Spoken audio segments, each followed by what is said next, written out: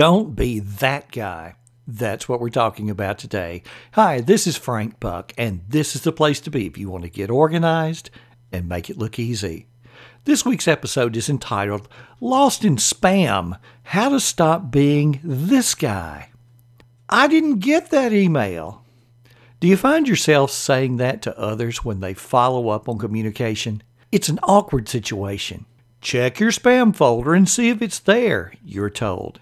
Now awkwardness turns to embarrassment when you find you did receive that important email. It just somehow wound up in spam among the various offers for bargain vacations and pleas from a Nigerian princess. You think to yourself, check spam. Why didn't I think of that? Spam filters are great when they work the way you want them to. They keep your already overflowing inbox from getting even more out of control. But spam filters are terrible when they accidentally grab the good stuff along with the bad. So why do items end up in spam to start with? Well, spam filters use a combination of indicators to determine what is marked in spam. Well, first they come from senders that you have marked as spam in the past. They're sent to many recipients, in other words, large numbers of people in the CC or BCC line. The subject contains certain words such as free, amazing offer, sex, etc. The subject contains excessive punctuation, or it's written in all caps. Or the email contains a large number of links, pictures, or has some large attachment. So how is your spam filter functioning? Start by taking a look at where you are now.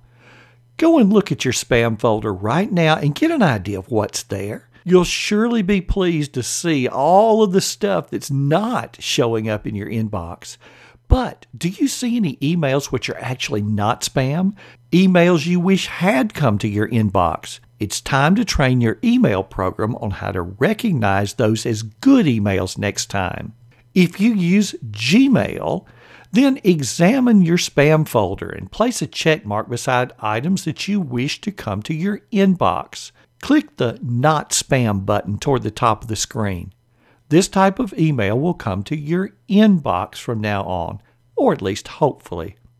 By the way, if you don't see a spam folder on the left side of your screen, go to your Gmail settings found under the cog in the upper right corner.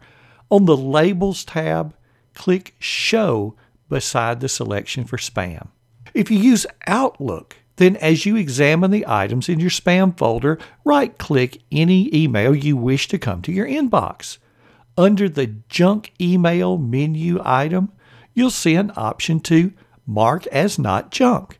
You'll also see the option to add sender to safe senders list. And if you use something else for your email, you should see menu items that let you do the same two things. Number 1, mark a particular email as not spam, and number 2, mark the sender's email address as one that should be considered as trusted. If you want to avoid emails from someone in particular from winding up in spam to start with, go ahead and add the sender to your contacts. You generally see this advice when you sign up for any email newsletter.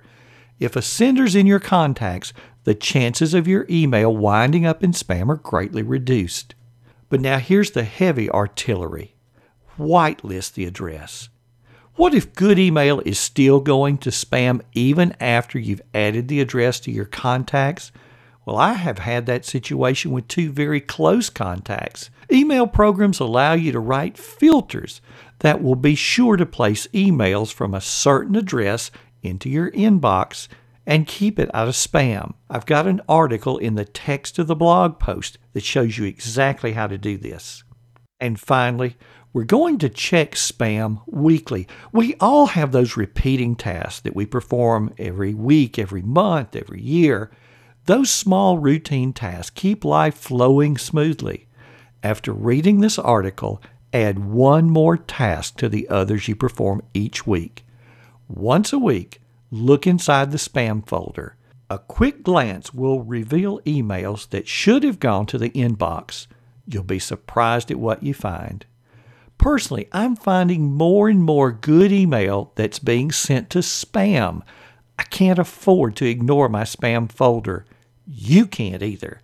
Nobody wants to be the lost in spam guy. You can train your email program to keep the bad stuff out and deliver the good stuff. Now you know how to do it. Hey, thanks for stopping by. This has been Frank Buck, helping you get organized and make it look easy.